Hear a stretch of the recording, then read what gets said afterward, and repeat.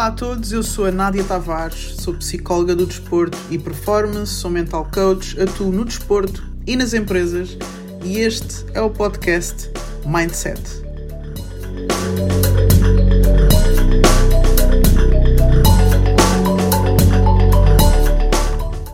Afonso, estamos aqui no relevado Atlético Clube Portugal. Porquê é que escolheste este local para fazermos esta conversa, este pequeno momento? O que é que isto representa para ti? Estamos aqui, eu passei aqui 2 anos e não foi o meu primeiro clube enquanto profissional, não foi o primeiro clube da minha carreira, foi o segundo, mas isso não interessa muito, não é por causa disso, é porque este clube foi o primeiro momento enquanto profissional em Portugal, foi o meu primeiro contrato profissional, foi a minha primeira experiência profissional em Portugal, era a segunda liga na altura. E foi um clube que significou para mim muito trabalho e pouca visibilidade. Okay. O clube em si não é que tenha pouca visibilidade, mas o contexto, a segunda liga há 10 anos atrás não é a segunda liga de hoje em dia. Agora.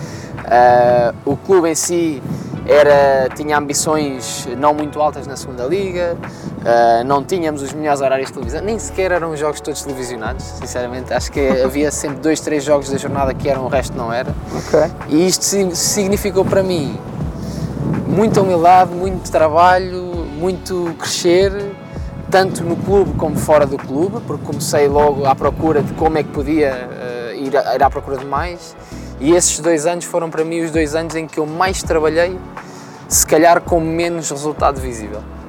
E... Interessante, tinhas acabado de vir de um Sporting, que se calhar tinha muita visibilidade. Era completamente Estavas pouco habituado se calhar a isso. Exatamente. Porquê é que foste capaz de continuar a trabalhar mesmo sem essa visibilidade se estavas tão habituado a ela? O que é que estavas à procura? Que estavas a lutar por quê? Já porque o futebol não para e não espera, pronto. É verdade.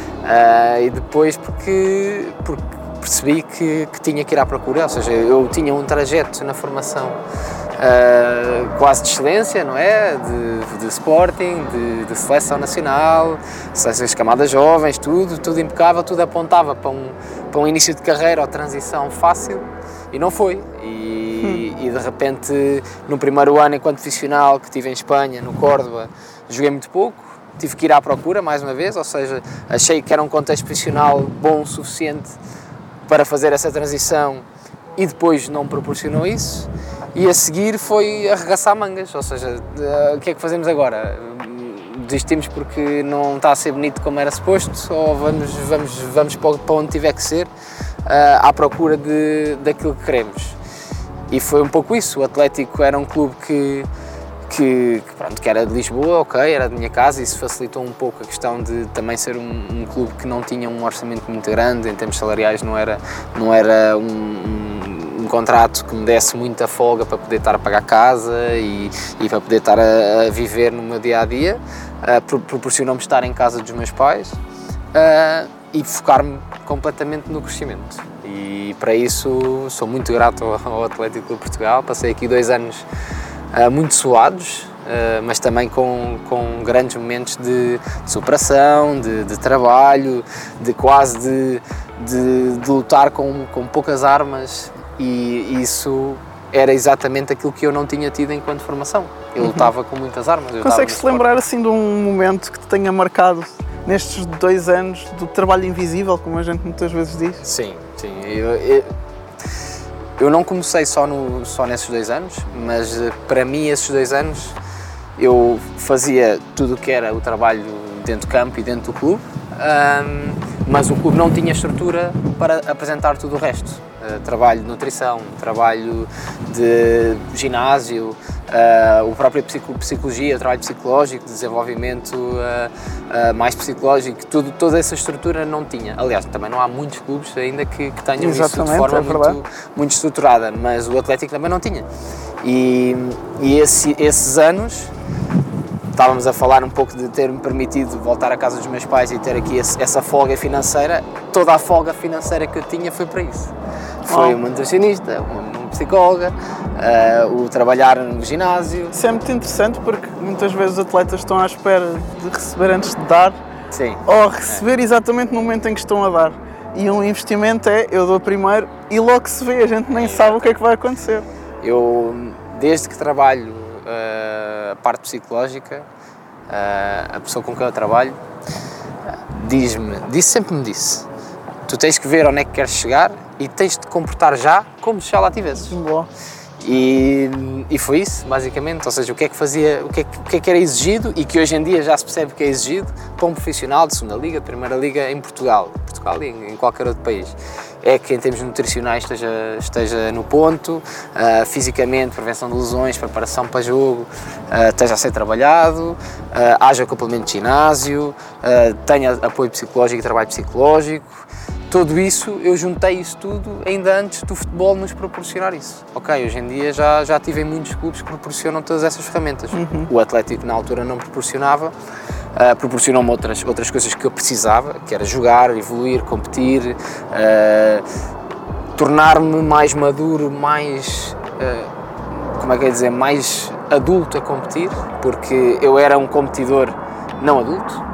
O Sporting assim nos preparava porque dava-nos outras coisas, não nos dava esse lutar com poucas armas, esse fazer daquilo que tínhamos o suficiente. Fazer muito com pouco.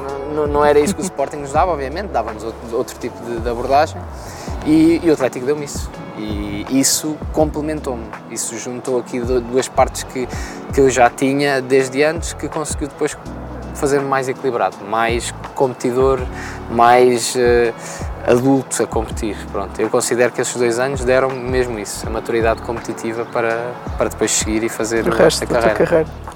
Então, eu acho que aqui o ponto fulcral de eu ter querido falar contigo tem a ver com a forma diferente que tu tens de estar no futebol. E se calhar na tua vida. O típico jogador de futebol é jogador de futebol. Tu nunca te contentaste só com isso. Porquê? Tem influência direta, mesmo muito direta, dos meus pais. Tenho tudo a agradecer aos meus pais nesse sentido. O meu pai foi um jogador de futebol, se calhar mais dentro daquilo que tu estás a dizer, que é o típico jogador de futebol, jogou futebol.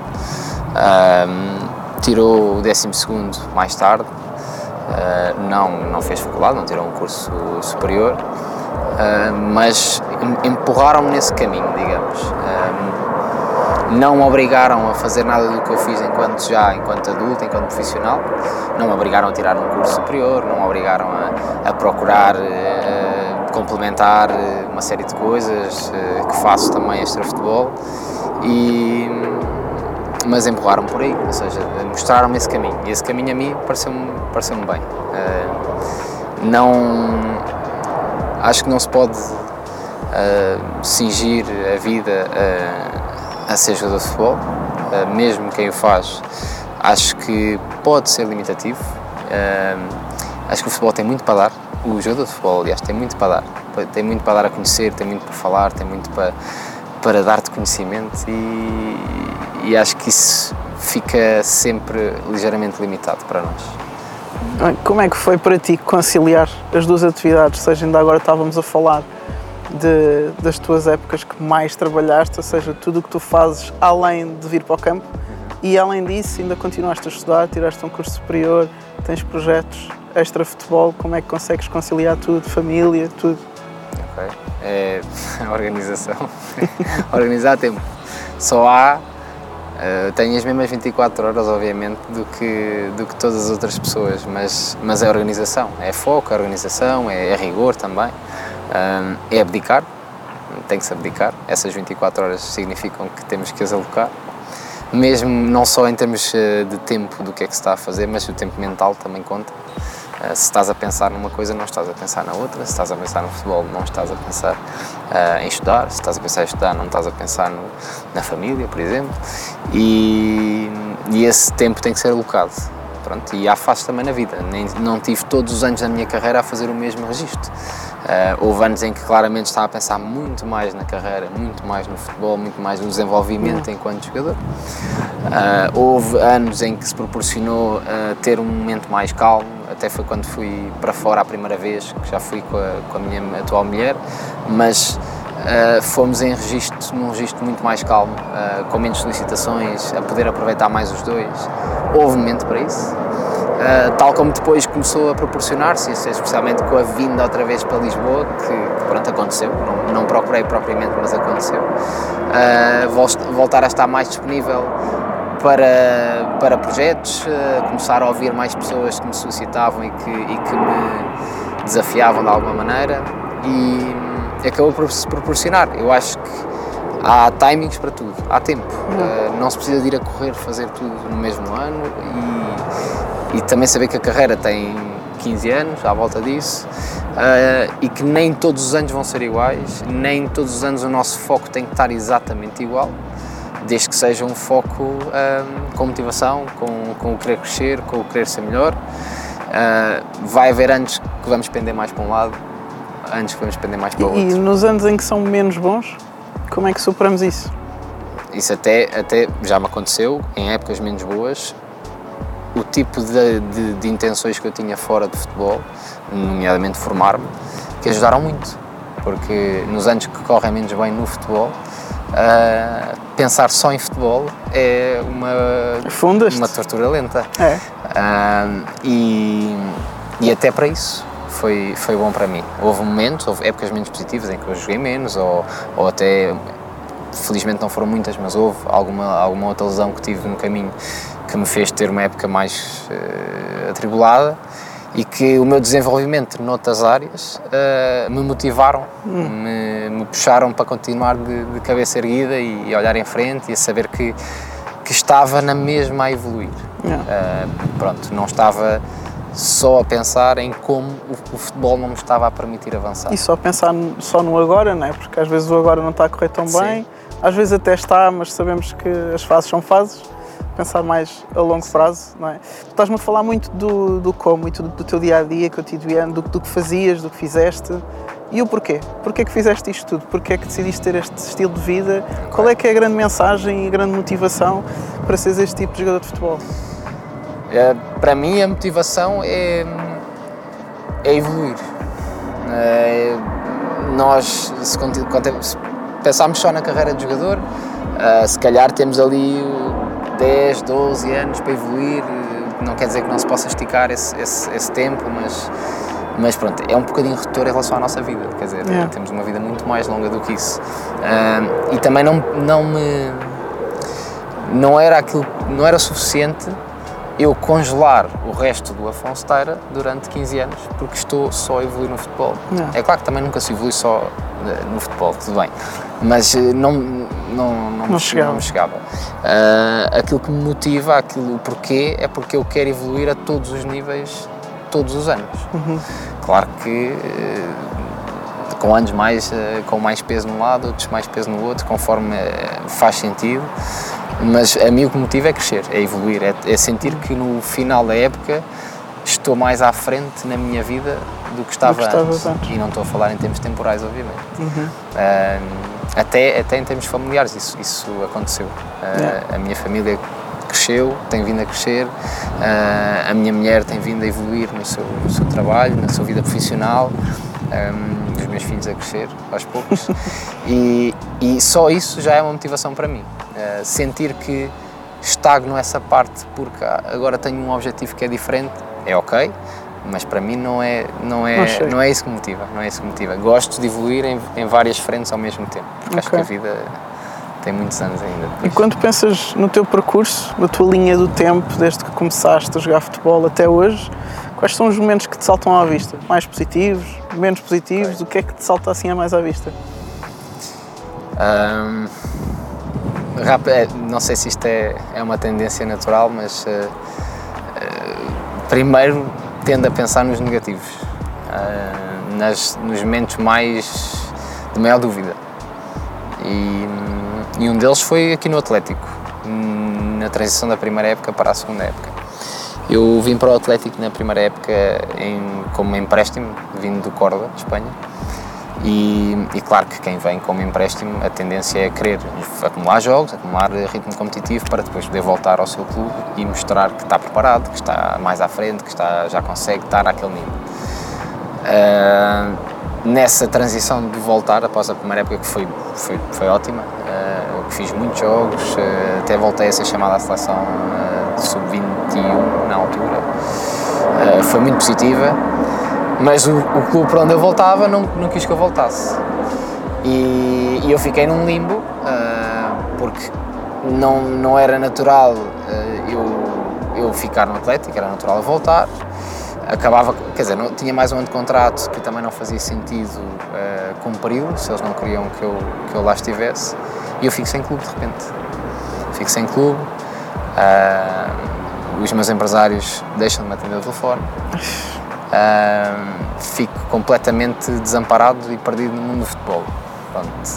A única coisa que eu tinha para fazer nesse momento, para além de tentar ligar a toda a gente que eu conhecia, toda a gente que o meu pai conhecia, que também me apresentou obviamente muitos contactos e que me ajudou nesse sentido, a única coisa que eu fazia era treinar.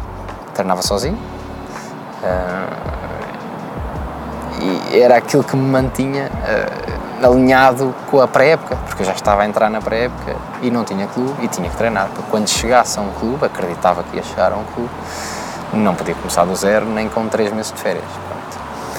Esse momento foi duro porque eu tinha 21 anos, era muito novo, e havia em mim um pequeno sentimento de vergonha de vir aqui bater à porta do Atlético outra vez. Porque eu tinha-me despedido do clube, não é? Umas semanas antes, e claro que procurei outras soluções também, fora, mas houve um momento em que eu pensei para mim, será que não faz sentido perguntar ao Atlético se querem que eu continue? Mas isso dava um pouco de vergonha, porque eu tinha-me despedido há umas semanas. Pronto, enchi-me de coragem. Hoje em dia olho para trás e penso que não havia grande motivo para essa vergonha, mas na altura era aquilo que eu sentia. Claro. E enchi-me de coragem naquele momento e vim aqui falar. Entrei ali por aquele portão e vim cá perguntar se me recebiam, a rabinha entre as pernas. e pronto, disseram-me na hora que claro que sim, proporcionou-se uma segunda época e daí voltei a encarrilar e até no final dessa época foi quando fui para a Primeira Liga, para o Estoril. Portanto as coisas acabaram por se encarrilar, mas esse momento foi extremamente duro, ultrapassar primeiro já o desamparo e o sem rumo que eu senti nesse momento. E às vezes o que acontece com os jogadores que vêm de formações fortes, que é aquele sonho, não é? De que... Sim, nesse momento o sonho estava bem longe, bem longe. Na segunda liga, que era quando estava o Atlético, nenhum clube me disse que sim. Eu tinha acabado de fazer 40 jogos na segunda liga. Caramba. E basicamente o Atlético disse-me que sim, mas mais nenhum dos outros 21 clubes, na altura eram 22, mais nenhum dos outros 21 clubes me disse que sim. E eu pensava, bem, se não for o Atlético vou para a terceira divisão.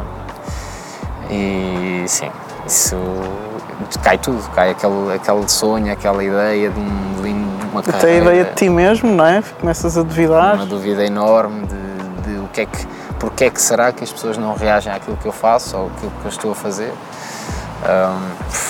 E isto estás a falar da tal época, ou das tais épocas em que dizes que trabalhaste mais do que nunca e depois o resultado parece que não... Sim, eu estava a dizer que foi onde mais trabalhei e menos colhi de momento, não é? Colhi mais à frente, mas naquele momento parece ou sentia que não estava a colher nada daquilo que estava a fazer. E assim foi. Depois, claro que tenho outros momentos negativos mais à frente, mas este acho que foi o mais duro de gerir, de digerir, de encontrar a força para voltar a motivar. Pronto. De momento alto, acho que a minha trajetória leva a que eu tenho uma carreira que nestes últimos anos estou a ter os momentos mais felizes da minha carreira. Os últimos 3 anos que eu faço, são 2 anos de Casa Pia e 1 ano antes com a Bessade, foram anos de muito rendimento, de um nível muito alto para mim, em que eu volto depois de ter estado fora, até também acabo por voltar pela porta pequenita, porque venho da Roménia sem jogar, e volto numa situação de que ninguém estava a achar que eu estava a fazer uma grande carreira naquele momento, e é onde eu apresento maior rendimento. E estes 3 anos, depois de passar para o Casa Pia e fazer o trajeto de subir divisão, é sem dúvida o momento mais alto de felicidade e de dever cumprido e de satisfação pessoal que eu tenho dentro do futebol é este ano.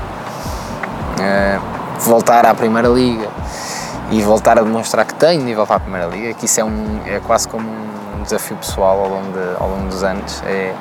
Eu posso sair, posso ir para fora, até posso ir para a Segunda Liga outra vez, mas quando volto para a Primeira Liga, que é o objetivo máximo enquanto jogador em Portugal, é testar, será que eu estou ao nível? E tenho comprovado que sim. Tu estás com 31, estavas a falar dos teus 21, sim, em que ninguém te queria na Segunda Liga. Exatamente. E agora estás a jogar na Primeira e a caminho agora de um novo desafio, sim, não é? Fora de Portugal. Já estiveste fora, como é que é esta questão de ir para fora? Às vezes vendemos o sonho do estrangeiro como sendo só bom, tem muita coisa boa, não é? Mas também tem sacrifícios. Tem. A ideia de ir para fora, claro que é atrativa, fala-se sempre em nível salarial mais alto, a nossa carreira é curta e temos que aproveitar também essa parte. Claro que há outros campeonatos, quem não faz uma via mais alternativa e que vai para campeonatos como o espanhol, como o italiano, isso é obviamente um passo em frente, claro, e não há grande dúvida. Quem vai para outros países, eu fui para Israel na altura, agora vou para a Arábia Saudita, são passos menos óbvios que o fazemos por um sacrifício maior, um sacrifício de ir buscar aquilo que não conseguimos ter em Portugal. Saímos da nossa zona de conforto por completo, muitas vezes sem saber exatamente para onde é que vamos, porque a proposta chega, nós não vamos lá ver se gostamos do sítio, se o ver a cidade. Não é isso que acontece. Nós acabamos por confiar um pouco em pessoas que nos vão transmitindo certo tipo de pormenores e de realidades, mas só quando aterras, só quando pões o pé, e mesmo aí, só depois quando começas a treinar é que tu percebes que tipo de pessoas é que estão lá para te receber, o que é que esperam de ti.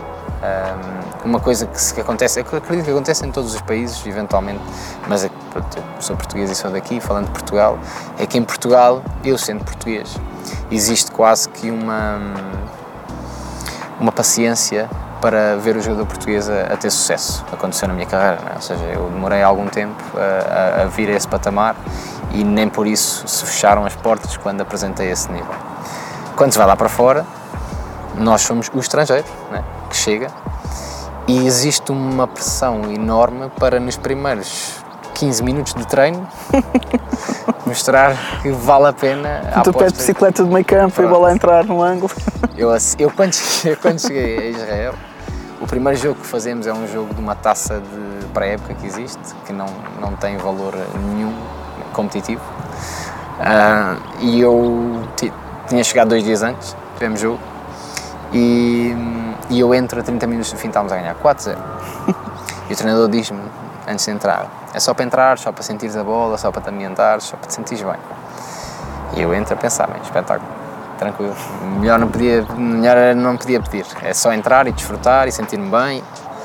Assim que entro, passados 5 minutos, o treinador está-me a dizer, aos gritos, só vai fazer golo. E eu a pensar, como assim vou fazer golo? Eu sou um jogador que faz poucos golos, sou médio defensivo, de posição natural, e de repente eu entro num jogo que já está 4-0 e o treinador está a pedir para ir fazer golos. E eu, ok, vou correr lá para a frente, vou ver o que é que isto dá. Não consegui fazer golos automaticamente, como é muito provável que aconteça. Era bom que fosse fácil.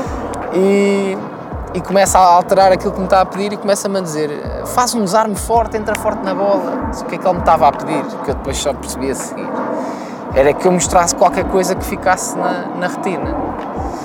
Isso é uma coisa que em Portugal, para um português, não é tão comum.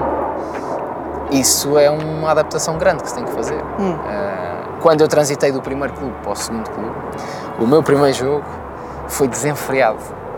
Errei muito, fiz muita coisa muito ao contrário, porque eu sabia que era aquilo que eles estavam à espera naquele momento. De movimento. É movimento, fazer, o estar em todo lado, de repente, e vontade por aí afora, que não é o registro natural. Portanto, isso é uma adaptação grande, isso é sair da zona de conforto à grande. E os clubes estão preparados para ajudar os jogadores que vêm de fora a adaptar-se? Pelo menos nas realidades em que eu estive, não. O que é que seria preciso? Não seria preciso muito. Não muito. Seria preciso alocar um pequeno salário para uma pessoa que esteja focada totalmente nisso. Acho que não é assim tão... A integração do atleta. Hoje em dia temos pessoas como o team manager num plantel que acaba se calhar por fazer isso, recai sobre essa pessoa fazer isso, mas não é bem isso. O team manager acaba por ter muitas outras coisas para fazer. A pessoa que estamos a falar é uma pessoa que é quase um companheiro de viagem nestes primeiros dias. Eu vou sozinho para a Arábia Saudita, a minha família vem depois.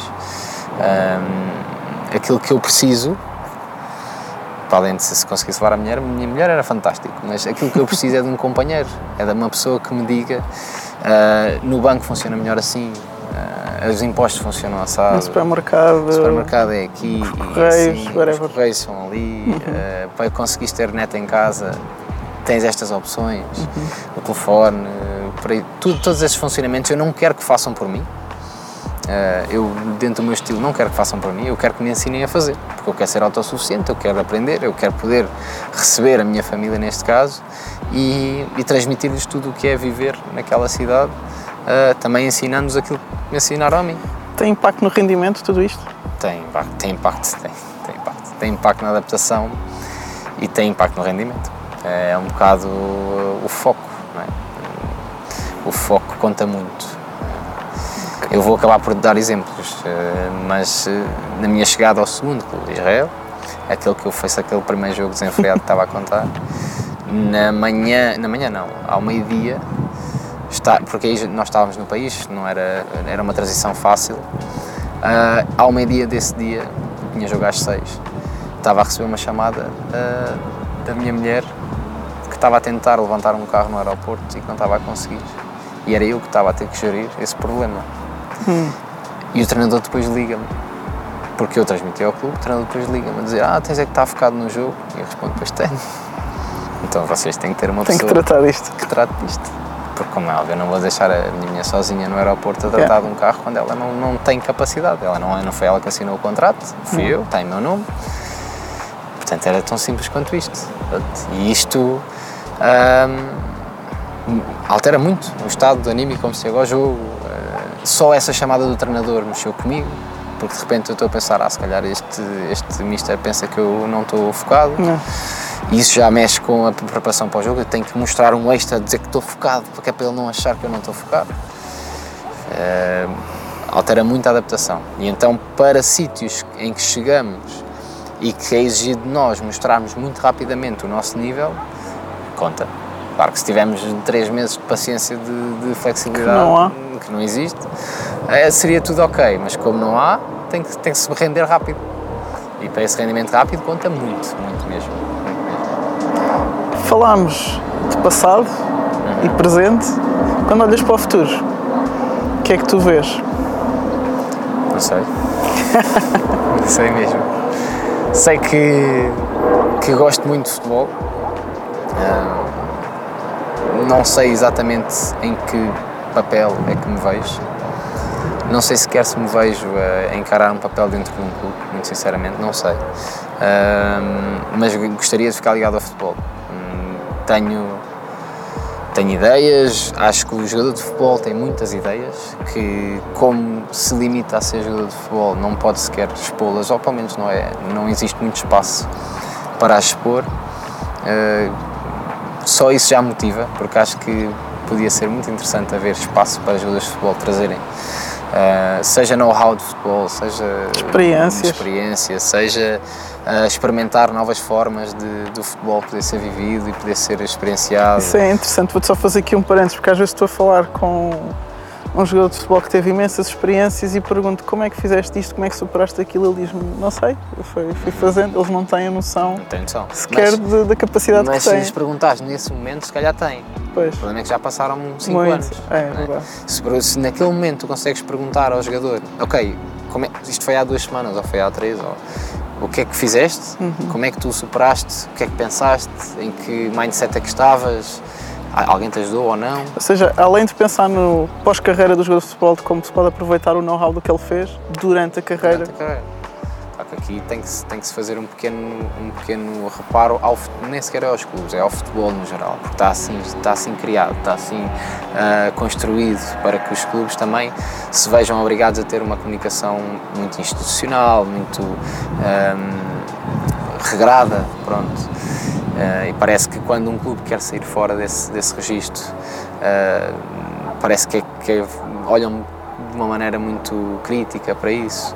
Pronto. Aqui um reparo ao futebol, nem é propriamente a clubes específicos. Mas é verdade que o jogador de futebol tem pouca margem para isso. Hoje em dia fala-se muito nas marcas pessoais. Vê-se que o Messi muda de clube e os seguidores do Instagram desse clube deixam e vai. Porquê? Porque seguem o Messi, não seguem o clube. Mas, no entanto, ainda não há abertura para que essa marca pessoal possa vir ao de cima de uma forma mais consistente. Eu acho que isso é um futuro forte para o futebol. É algo que te entusiasma para o teu futuro. Acho mesmo. Afonso, última pergunta. De tudo o que falámos, se uma pessoa só ouvir esta parte agora da entrevista, o que é que foi mais importante? Para mim é a abertura. Porque eu não consigo dizer um momento específico da conversa, mas a abertura para poder falar ajuda muito. Eu sinto que é importante o jogador poder falar e pode não ser em público. Estamos aqui a falar e está a ser gravado, e, obviamente, e vai estar a público. Mas pode ser em privado. Pode ser em privado. No meu caso, eu trabalho com uma psicóloga há muito, desde o início da minha carreira. Isso ajuda-me de uma forma brutal. Mas quem sabe num grupo mais restrito de amigos, que sejam jogadores ou não,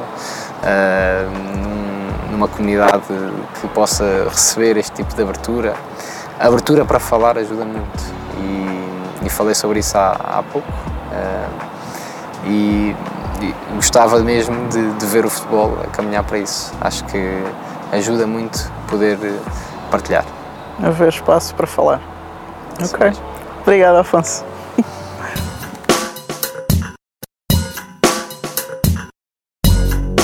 Espero que tenhas gostado da mensagem, que ela te seja útil.